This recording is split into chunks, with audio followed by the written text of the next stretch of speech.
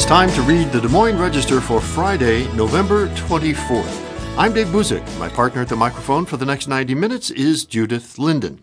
All material heard on Iris is intended solely for the use of Iowans with a print disability. For this first hour, we'll cover local and national news from the Des Moines Register and USA Today.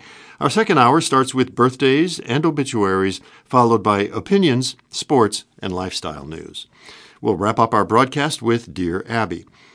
Support for today's reading comes from the Des Moines Register and from donations from individuals and listeners like you. Learn how you can keep the volunteer voices of Iris going strong at iowaradioreading.org.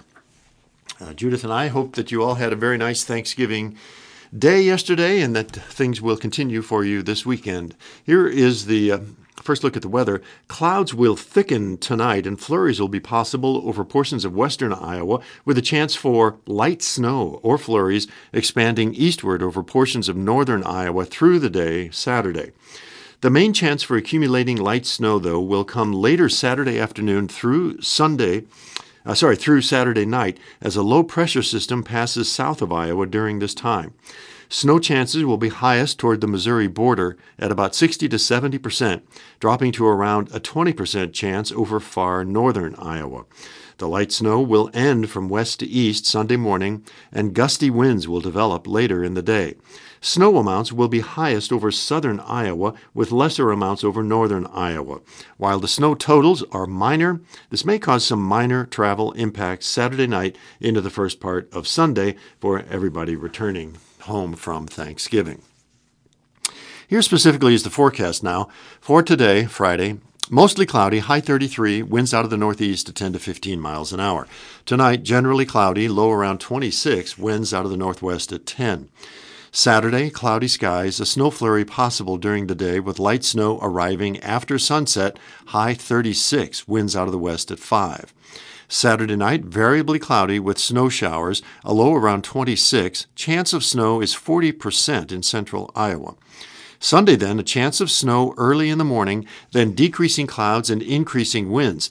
Total snow around, and if this happens, it's going to be hard to take, around 1 inch. What are we going to do? High 38 degrees, winds becoming west at around 20 miles an hour, gusting to 25 to 30, so that could blow around the snow and cause some visibility issues out on the highways. Sunday night, mostly clear, low 19. Then looking ahead to Monday, mostly sunny skies, high 35 degrees. So it looks like our unseasonably warm weather has ended for now, and we've got unseasonably cold weather. So welcome to Iowa. Judith, good morning. Hope you had a nice Thanksgiving. Let's take a look at the front page of today's Des Moines Register. Thank you, Dave. Yes, we had a very nice, quiet Thanksgiving. Yes. And here the stories from today's front page. A growing effort. Nikki Haley has seen increasing support from independent voters, but will they stay? Family planning sees little use in Iowa. Blocking of abortion funding could be a factor. And DeSantis snags a major Iowa endorsement from evangelical leader. And here's the first story. A growing effort. This by F. Amanda Tugade and Stephen Gruber Miller from Newton, Iowa. Carol Camp wanted to hear what Nikki Haley had to say, quote, without anybody else's filters on, end quote. The 58-year-old political independent and educator at Iowa State University Extension saw Haley speak for the first time November 17 at a town hall in Newton. She came away agreeing with some parts of what Haley said and disagreeing with others. Camp said she pointed out mistakes both sides are making. That, to me, at least I know she's not going to cover for her party if they're doing something that maybe is not on the up and up. Camp supported President Joe Biden in the 2020 election, but said, I feel his time to serve America has passed. She went on to say about Haley, of what I see in the candidates in the Republican Party right now that are running, I would lean toward caucusing for her. The former South Carolina governor and United Nations ambassador is seeing growing interest from political independents like Camp as she seeks to challenge her former boss, Donald Trump. 16% of Iowa Republican caucus goers named Haley as their first choice for president in an October Des Moines Register NBC News Mediacom Iowa poll. tying with Florida Governor Ron DeSantis. Trump is far ahead of the rest of the field with 43%. Haley performs better with independents than she does with likely GOP caucus goers overall. The October Iowa poll showed 22% of independents name Haley as their first choice for president, up from 10% in August. Her campaign acknowledges that momentum and seeks to build on it. David Oman, one of Haley's recent endorsers, told a crowd of more than 200 at a morning event November 17 in Ankeny, "This is a growing effort. I think in a campaign it's fun to be a part of a team that is growing."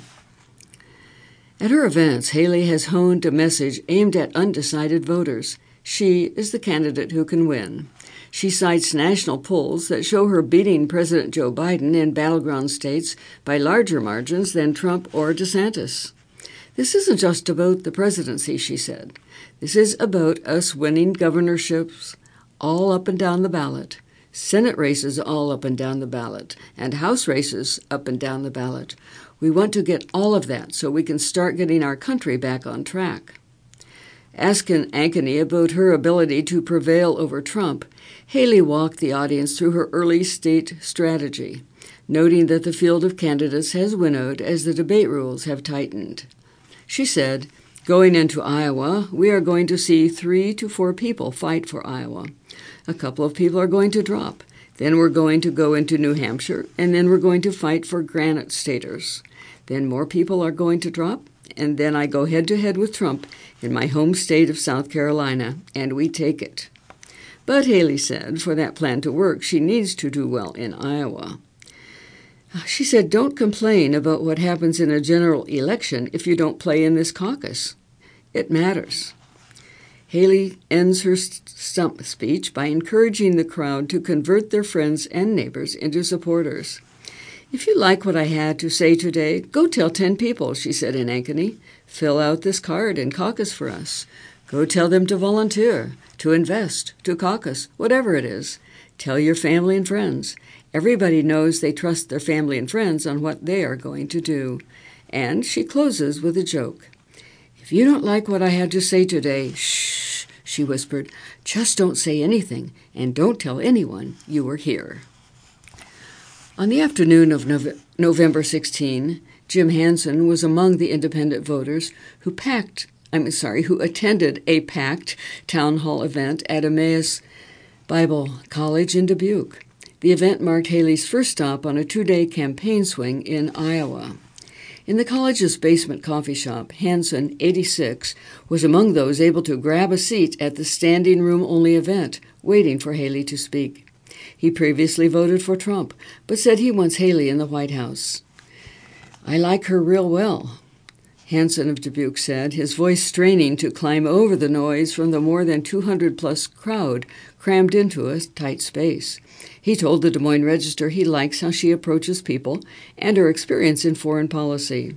He added, "She makes a lot of common sense. She speaks to the average voter." Jerry Fennell, 72, of Dubuque, was another independent voter at the event who echoed several of Hansen's sentiments.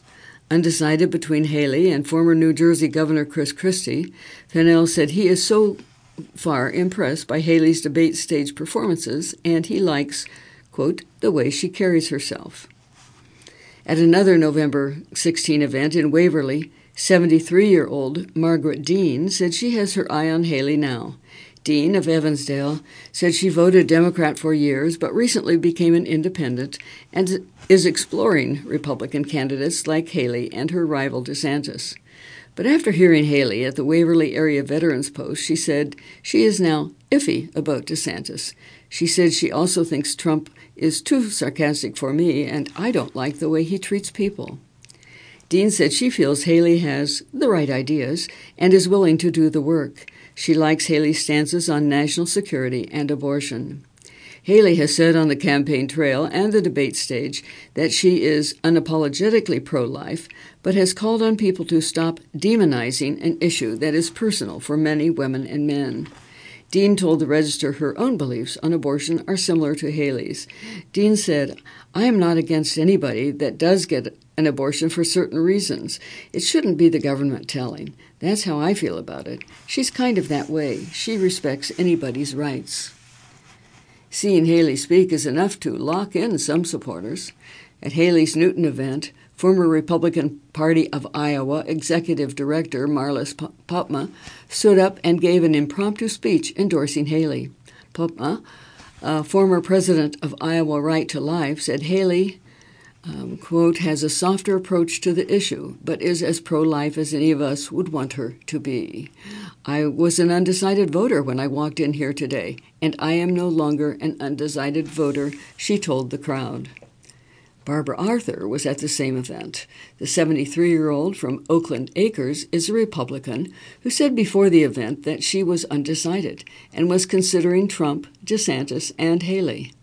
Afterward, Arthur made a confession. She said, "I never told you this when you were first talking to me, but I was leaning toward Trump, and she's kind of flipped me. She is a very good leader." Others, like former Democratic state lawmaker Wes Breckinridge, now a political independent, showed up to hear Haley speak, but is not ready to make a decision. Breckinridge said, after hearing Haley speak in Newton, "I think for the Republican side, I see her as somebody that could bring a step back towards civility within the Republican Party.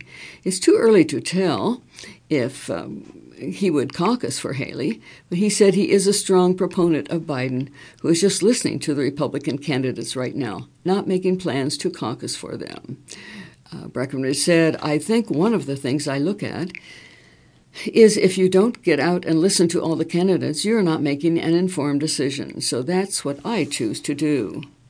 Camp, the Newton independent who voted for Biden in 2020, has not made her decision either. Although she said she would lean toward caucusing for Haley, Camp was not ready to commit as she walked out of the building. She said, "Today is the first day I've actually got to hear her, so I have some research to do." Well, there's a second political story on the front page of Des Moines Register, but let's take a little break from politics and read this third story on the front page with the headline, "Family Planning Sees Little Use in Iowa. Blocking of Abortion Funding Could Be the Factor." The story by Michaela Rahm of the Register. 6 years ago, Iowa lawmakers redrafted a safety net program that provides family planning services to low and moderate-income Iowans, abandoning a federal program to create their own state-run version instead. But it never really caught on, and use of the program, already low, has been dropping significantly, down 83% since 2017. Moreover, the program is paying for far fewer birth control pills, pelvic exams, pregnancy tests, and other related services for Iowans compared with its previous incarnation under the federal program, which often utilized Planned Parenthood to provide other family planning services. The Republican-controlled Iowa legislature reshaped the program to prohibit family planning funding from going to Planned Parenthood and any other clinic that provided abortions. Iowa's top officials overseeing the state program say the coronavirus pandemic likely depressed patient visits, a contention that some researchers dispute. But officials also have acknowledged a general lack of awareness of the program among most Iowans, in part, they say, because no funding is being used to advertise its services. But new state data and research are shedding more light on the ramifications for patients when state and federal policies undercut abortion providers like Planned Parenthood as the fight over abortion rights continues to play out in Iowa. Planned Parenthood facilities have been known and trusted for reproductive health care, and without clear knowledge of where else to go, patients are more likely to simply forego those services, researchers have found. The problem is compounded by the growing challenges healthcare providers face from staffing shortages, growing costs, and dwindling funding.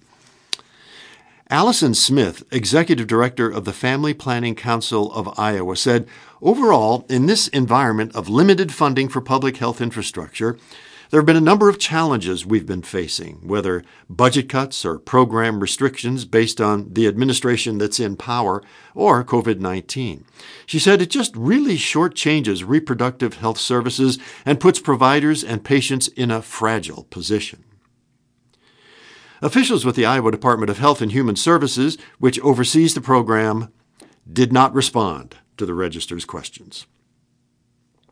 As the debate over abortion access was heating up in 2017, the Republican-led Iowa legislature took aim at Planned Parenthood clinics and other providers that offer abortion by excluding them from the new state-funded family planning program.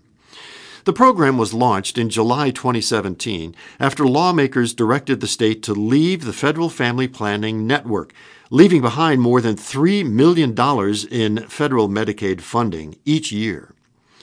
Between 2017 and 2018, the number of Iowans receiving services under the program fell from about 2,400 to only 800, according to recent figures from the state. Participation increased to 1,600 in 2019, then fell to about 1,300 in 2020. In 2021, the latest total available, only 423 individuals received services under the new state program. During that time, patients who had relied on these publicly funded family planning clinics were less likely to receive that care after the switch, according to the Guttmacher Institute, which has been studying Iowa as part of a multi-year study on impact to reproductive health. Among its findings, one study found that patients not using any contraceptive increased from 9% to 15% 2 years after the switch. Megan Kavanaugh, a researcher behind Guttmacher Institute's Reproductive Health Impact Study, said the pandemic does not explain the drop in patients enrolled in the program, since those totals were already significantly declining before COVID-19. Instead, Kavanaugh said the drop is largely due to the closure of 4 Planned Parenthood clinics in the state, which were key sites for the family planning program. The clinic closures were a direct result of the loss of federal funding after Iowa lawmakers blocked Planned Parenthood from the program, said Ruth Richardson, CEO of Planned Parenthood North Central States. She said, "What we feel abundantly clear about is that there are hundreds of working-class Iowans who are not getting access to essential reproductive health care. And it's clear that the state's program is serving fewer people than it was prior to defunding Planned Parenthood." State lawmakers in favor of the switch had said at the time that patients would instead receive this care at community health care facilities, therefore helping reach more Iowans by spreading out these dollars to other providers. The state has a list of 740 providers that state leaders say participate in the family planning program. However, Smith said it's unclear how many of these providers are actively enrolling patients in the program. In fact, the state data shows only 25 providers offered services under the program to those 423 patients served in 2021. That had fallen from the 84 providers that offered services to about 1,300 individuals under the program in 2020. While it's clear that excluding Planned Parenthood did result in immediate impacts to patients, Smith said there are still opportunities for the program to grow and meet the goals set out by lawmakers in 2017. Smith, again reminding you that she's the executive director of the Family Planning Council of Iowa, Allison Smith, she said, quote, "It's really disappointing to exclude providers that have been the trusted and preferred providers for patients. At the same time, I think the program has a lot of potential. The need for contraceptive services has not magically disappeared, so it was really concerning to see these drops in volumes and funding." State data does show some uptick in the number of individuals using family planning services through Medicaid in 2020 and 2021, when state governments were not allowed to disenroll anyone from Medicaid coverage, even if they no longer qualified, as part of the federal government's emergency response to COVID-19. That expanded eligibility ended earlier this year, and over the next several months, thousands of Iowans are expected to lose their coverage. Kavanaugh said that means Iowans will have less access to publicly supported sexual and reproductive health care. Kavanaugh said, more broadly, a large body of evidence has established that health insurance is a key facilitator to accessing sexual and reproductive health care and to using desired contraception. Kavanaugh, who again is the researcher behind the Guttmacher Institute study, said, it's not too much of a cognitive leap to surmise that the more people who are disenrolled from Medicaid, the less care folks will be able to access, resulting in poor sexual and reproductive health outcomes. Though Iowa Department of Health and Human Services did not respond to the register's questions about the future of the program, state officials did previously voice hopes to discuss budgetary opportunities with legislative leaders to promote the program. DeSantis snags a major Iowa endorsement from evangelical leader. This story by Brianne Fannon-Seal. Influential evangelical leader Bob Vanderplaats is endorsing Ron DeSantis for president, a move he hopes will motivate Iowa's Christian conservatives to rally around the Florida governor as the chief alternative to former President Donald Trump at the state's first-in-the-nation caucuses. Vanderplaats confirmed his endorsement to the Des Moines Register in an interview Tuesday. Vanderplaats said, DeSantis is exceptionally accomplished. He is campaigning the right way and building the infrastructure the right way. He has done the Iowa caucuses the right way, and I believe he has proven he can win in demographics we need to win. Vanderplaats has long said the Republican Party needs to coalesce around a candidate to have any hope of taking on Trump. He pointed to Iowa Governor Kim Reynolds' historic endorsement of DeSantis, as well as endorsements from dozens of state legislators, conservative radio host Steve Deese, former Republican Party of Iowa co-chair Cody Hofert, and others as evidence that is happening. Vanderplaats said, those are people that can actually win a caucus. And so I believe by lending my voice there, Iowa is showing a coalescing around one candidate. Vanderplaats, who is the president and CEO of the Family Leader, has endorsed the winner of the last three contested GOP caucuses, Mike Huckabee in 2008, Rick Santorum in 2012, and Ted Cruz in 2016. None of them went on to win the nomination. His endorsement of DeSantis comes, as the Florida governor has yet to show substantial growth in the polls. The latest Des Moines Register NBC News Iowa poll showed him tied at 16% with former UN Ambassador Nikki Haley for a distant second place behind Trump, who was at 43%. Vanderplaats said he thinks highly of Haley, who has shown upward momentum, gaining 10 percentage points in the most recent Iowa poll. But he said he does not believe she can win the Republican nomination. He pointed to the latest poll, Iowa poll, of likely Republican caucus goers, which showed a great deal of overlap between Trump's and DeSantis's bases of support. Of those who named Trump as their first choice for president, 41% said DeSantis was their second choice. Haley was at 16%, and entrepreneur Vivek Ramaswamy was at 15%. Vanderplaats said, if you are looking for an alternative to Trump, you need to have somebody that the Trump voters would go to, and that obviously is Ron DeSantis. He noted that Iowans typically break late in the caucuses, making up their minds only in the final weeks and days of the race, and he said he has confidence DeSantis will break through. To help manifest that outcome, Vanderplaats promised to hit the campaign trail on behalf of the campaign, saying he will do whatever I can to make the endorsement stick. Outside of the caucuses, Vanderplaats was an effective surrogate when then State Senator Randy Feenstra challenged the embattled incumbent U.S. Representative Steve King in a 2020 primary. Vanderplaats cut an ad and traveled on behalf of Feenstra's campaign, a move that some political insiders credit with helping to move the needle on Feenstra's behalf in deeply conservative northwest Iowa. That corner of the state could also prove critical to this year's crop of presidential contenders. Vanderplaats said he sees similarities between the fight to take down Trump and the one to convince Iowa Republicans to oust a controversial but seemingly invincible congressman. That was a multi-candidate race, too, where people said there is no way you're going to beat Steve King in a multi-candidate race, Vanderplat said. However, if there is enough of a coalescing, which there was, Randy beat Steve King by about 10 points. Vanderplat's endorsement comes just days after he hosted DeSantis, Haley, and Ramaswamy at the Family Leaders Thanksgiving Forum.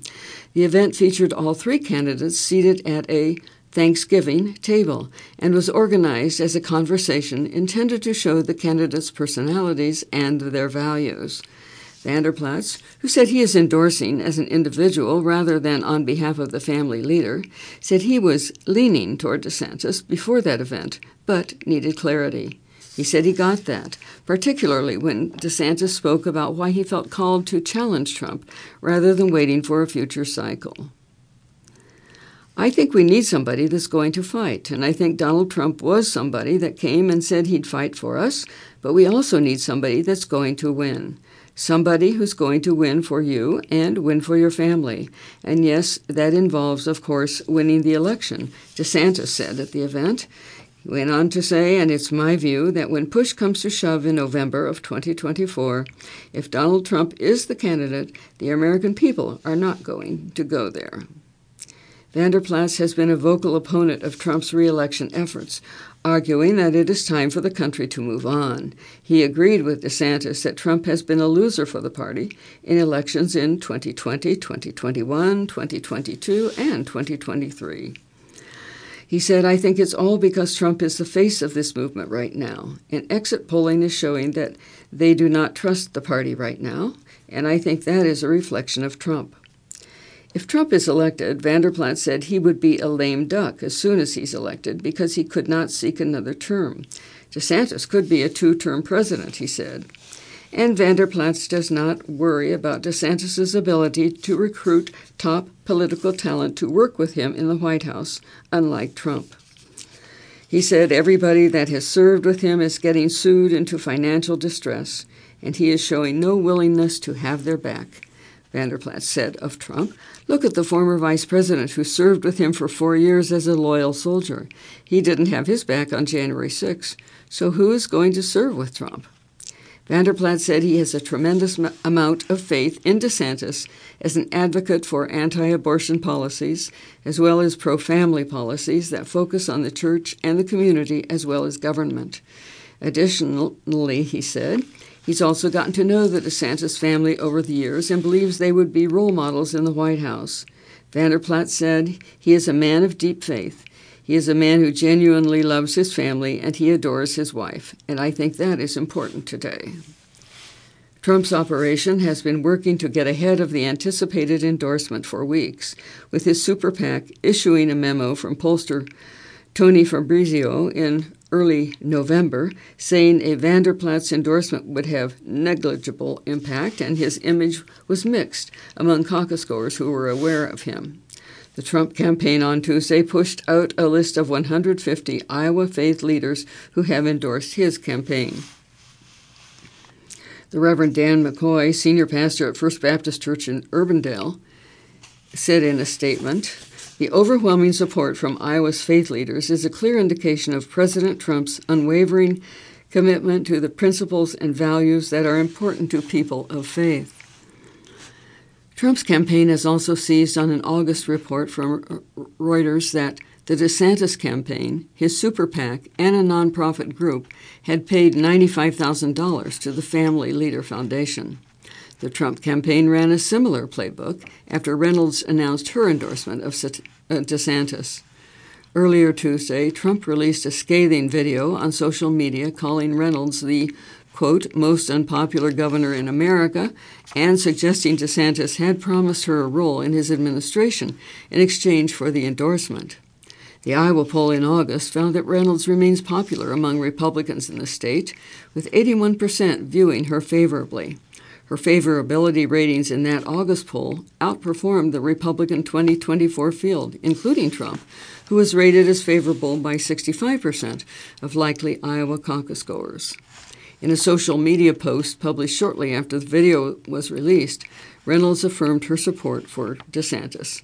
"It is not about me," she wrote. "It's about our country. Ron DeSantis follows through on his promises, can serve 8 years, and has a winning record. He is the most effective leader I have ever seen. If you like what we're doing in Iowa, you'll love what he will do for this country." Vanderplatz is a controversial figure outside the faith community, in part because of his belief that conservative Christian ideology should drive government. His group, the Family Leader, has been a champion of anti-abortion legislation and hosted Reynolds at a July rally where she signed the state's 6-week abortion ban into law. The Democratic National Committee issued a statement criticizing Vanderplatz's abortion stance and dismissed his ability to change the outcome of the race. DNC National Press Secretary Serafina Chitica said in a statement, "Bob Vanderplatz's endorsement is the ultimate kiss of death for Ron DeSantis' sinking campaign and guarantees DeSantis will never be the Republican nominee. There is truly no one in politics with a worse endorsement record." And we'll move to the front page of the Metro and Iowa section in today's Des Moines Register for Friday, November 24th. 4 stories on the front page. Across the top, City of Des Moines may join the proposed regional water facility. Along the right-hand side, nursing home hit with 62 violations.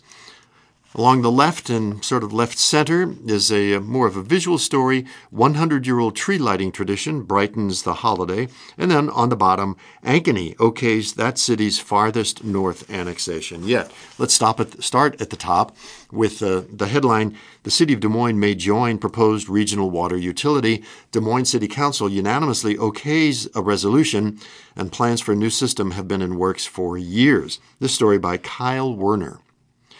Des Moines has signaled support for its water customers to join a proposed new regional water system.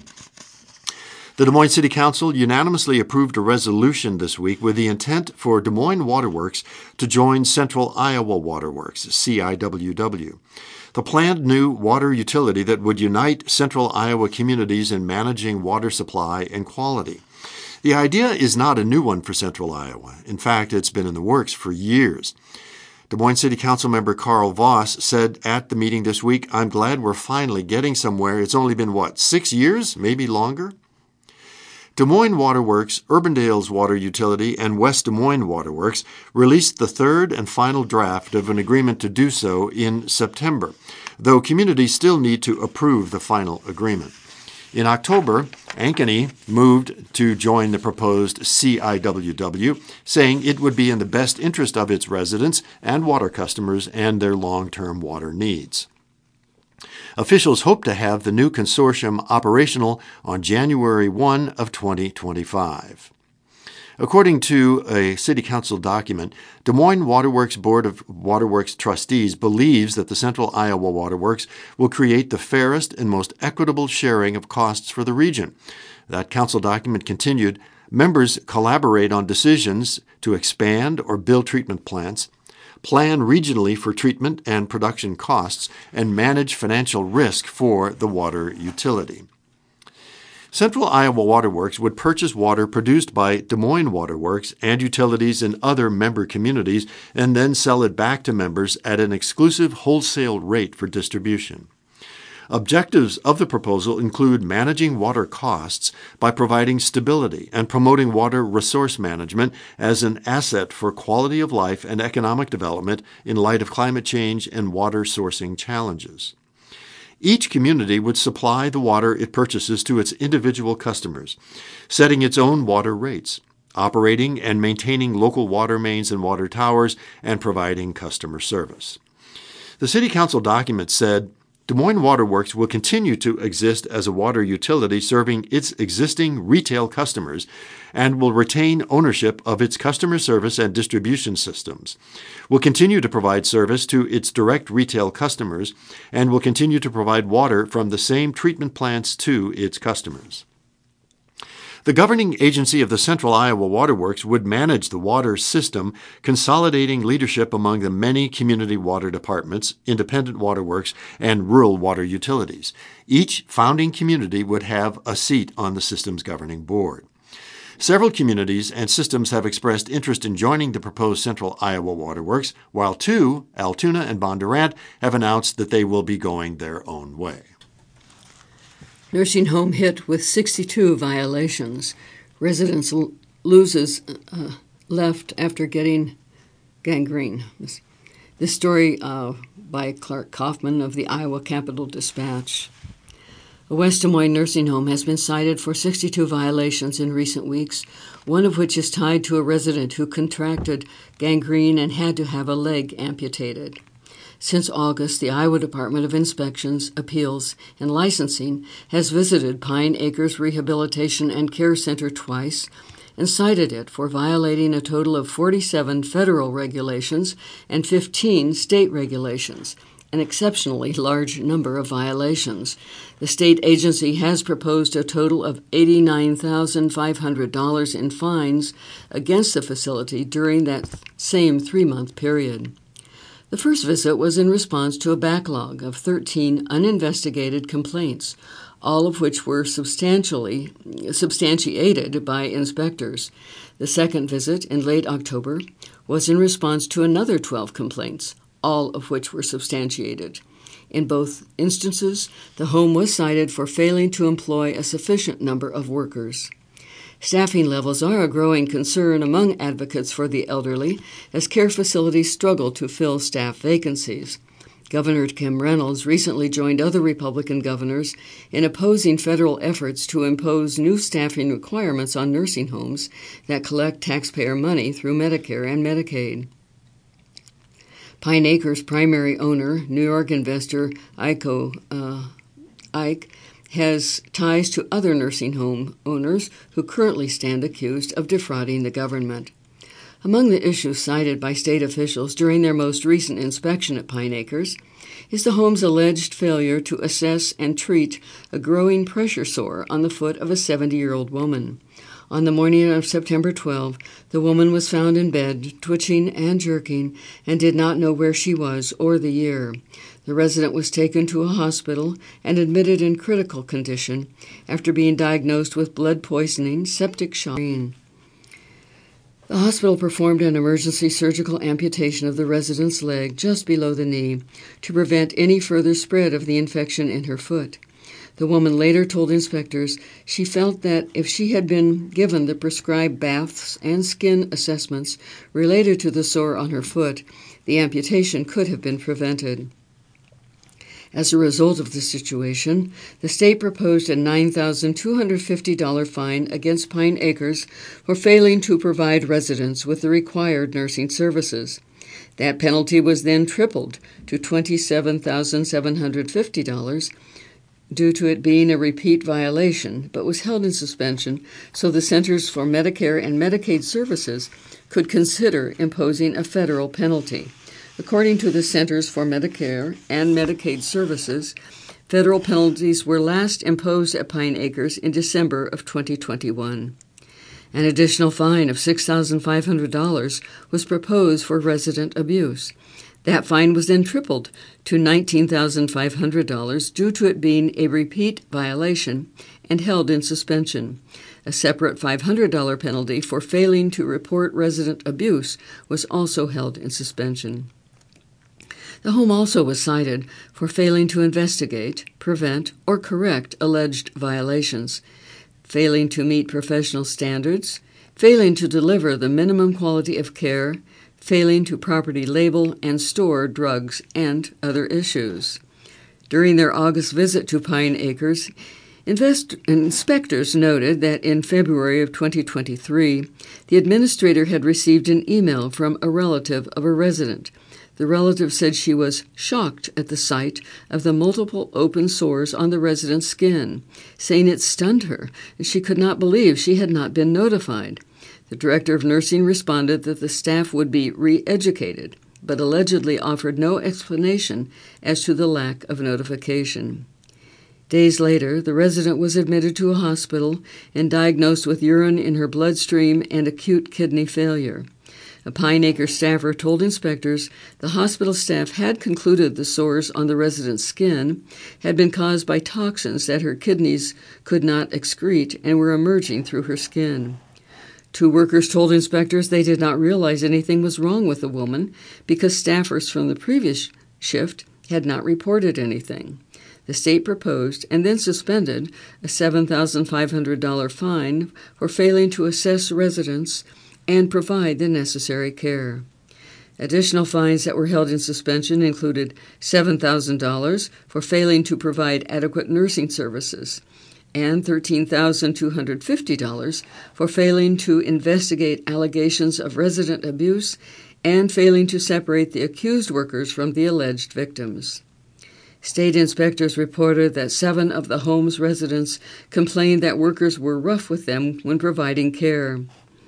The state inspectors reported a serious adverse outcome was likely to occur as the facility additionally failed to report and thoroughly investigate all allegations of abuse. A nurse's aide told inspectors she had relayed to the director of nursing a female resident's complaint that a worker was being rough with her. The aide said the director of nursing responded by saying the accused worker was needed to cover the facility's staffing needs.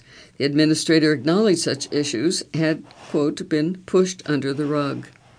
According to inspectors, staff and residents had also raised concerns about a male employee who was alleged to be rough with residents, had cussed at them, manhandled them, and forced some of them to go to bed hours before they wanted to retire for the evening. One resident complained the worker had responded to her request for assistance in using the bathroom by entering her room, removing her oxygen supply, and then pulling her call light cord out of the wall. An aide questioned why the man was still working there and told inspectors the facility needed to get him out of here. A review of the male worker's personnel file revealed no disciplinary action and no concerns related to resident complaints, inspectors alleged.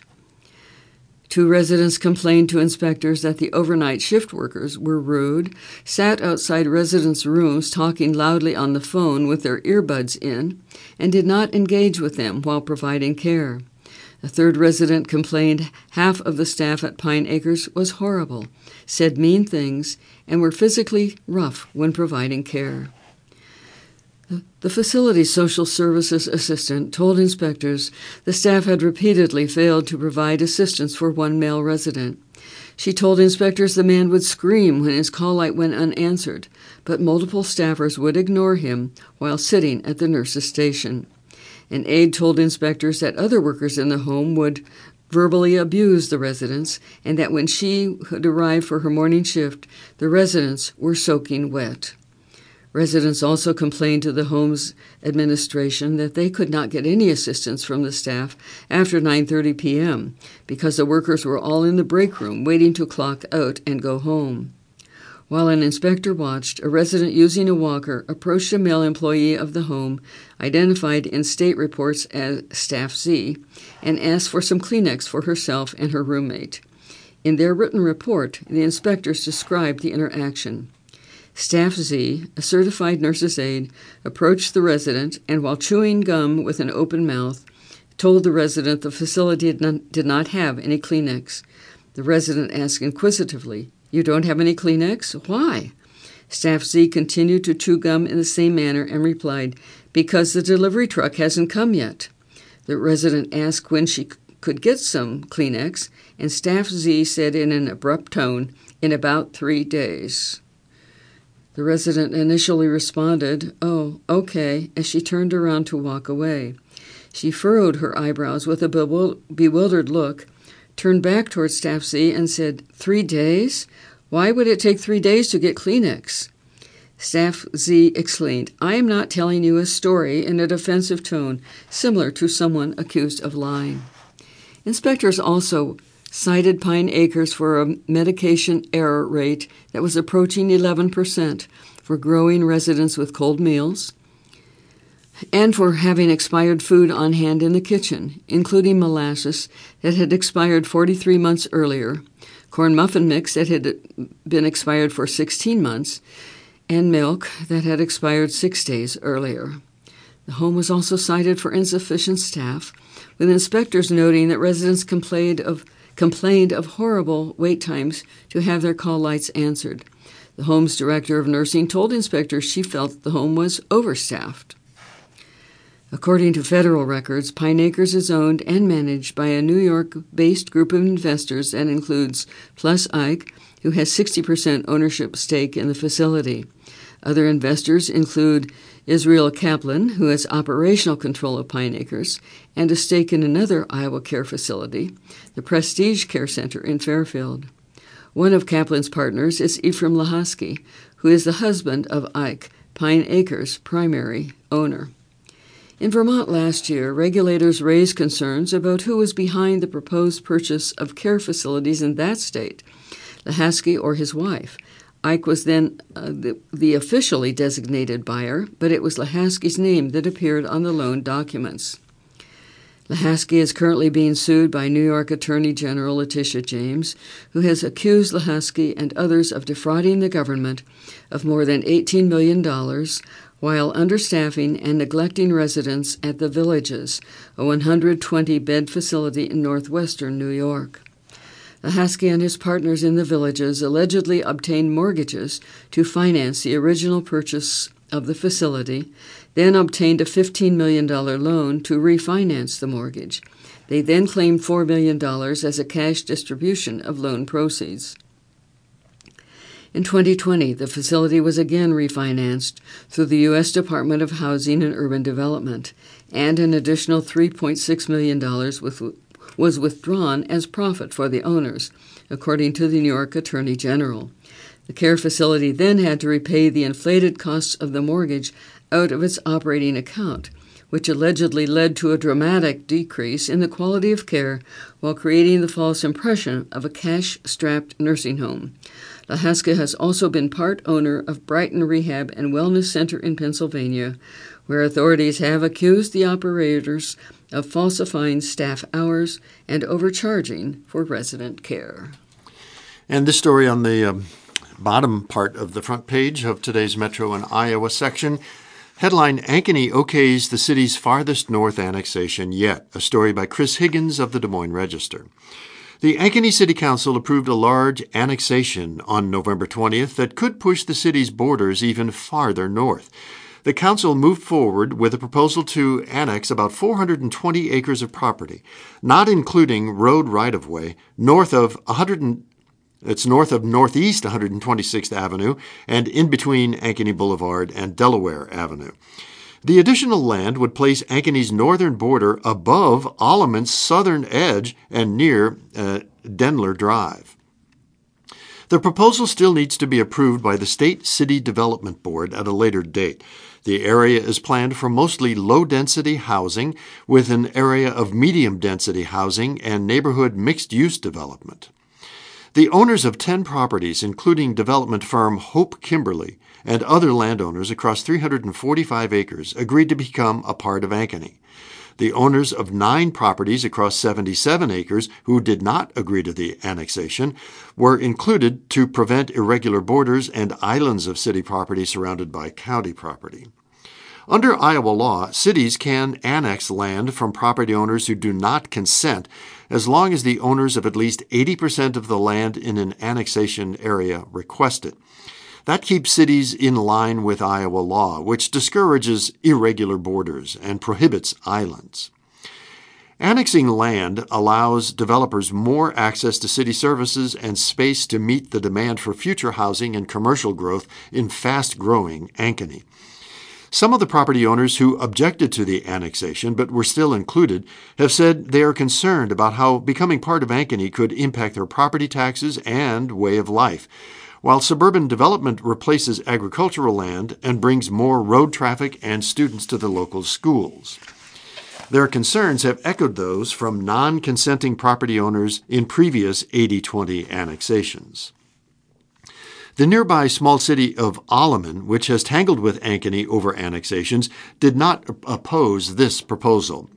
Alleman Mayor Bob Crammy wrote in August that the proposal is consistent with Alleman's expansion plan and that the city's goal is to preserve the Northeast 134th Avenue corridor. The letter said Alleman is planning for future street improvements and sewer services in that area. Councilmember Kelly Stearns abstained from voting on the annexation proposal due to a potential conflict of interest involving a family member. And the last story from Metro and Iowa front page, 100-year-old tree lighting tradition brightens the holiday. Started in 1914, event has become part of Story City's annual Yule festivities, and there are several photos accompanying this picture. This article, one of the very earlier picture, I believe, with snow on the ground and lighted up. The other one was from 2021, and we see many people, a crowd gathering to watch the lighting of the Christmas tree downtown. And here's the story by Rana Fauborg of the Ames Tribune. Find the magic in Story City this holiday season. The rural Story County town erects a temporary roundabout on Broad Street every December, anchored by an impressively illuminated Christmas tree. Story City has celebrated the annual tradition since 1914, while a tree lighting ceremony has become part of Story City's annual Yule Fest festivities. This year's theme is Find the Holiday Magic in Story City. With a nod to the town's Norwegian heritage, Yule Fest is held annually on the Friday after Thanksgiving. It includes caroling around the tree, a ceremonial tree lighting, an appearance by Santa, a soup supper, and a cookie decorating activity. The tree lighting will take place at 6 p.m. Friday. The fire station is holding its annual Soup with Santa event from 5 to 7 p.m. Guests can enjoy soup and hot dogs for a free will donation. There will be cookie decorating for the kids and a visit from Santa. The fire station wrote in the Facebook event, all funds raised go toward keeping our equipment updated so we can best serve our community.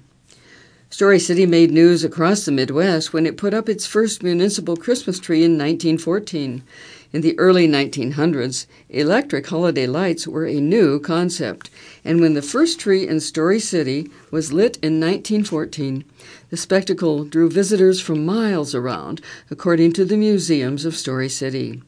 The Story City Herald reported on December 17 of that year that the community was the first in Iowa to have a great big municipal Christmas tree.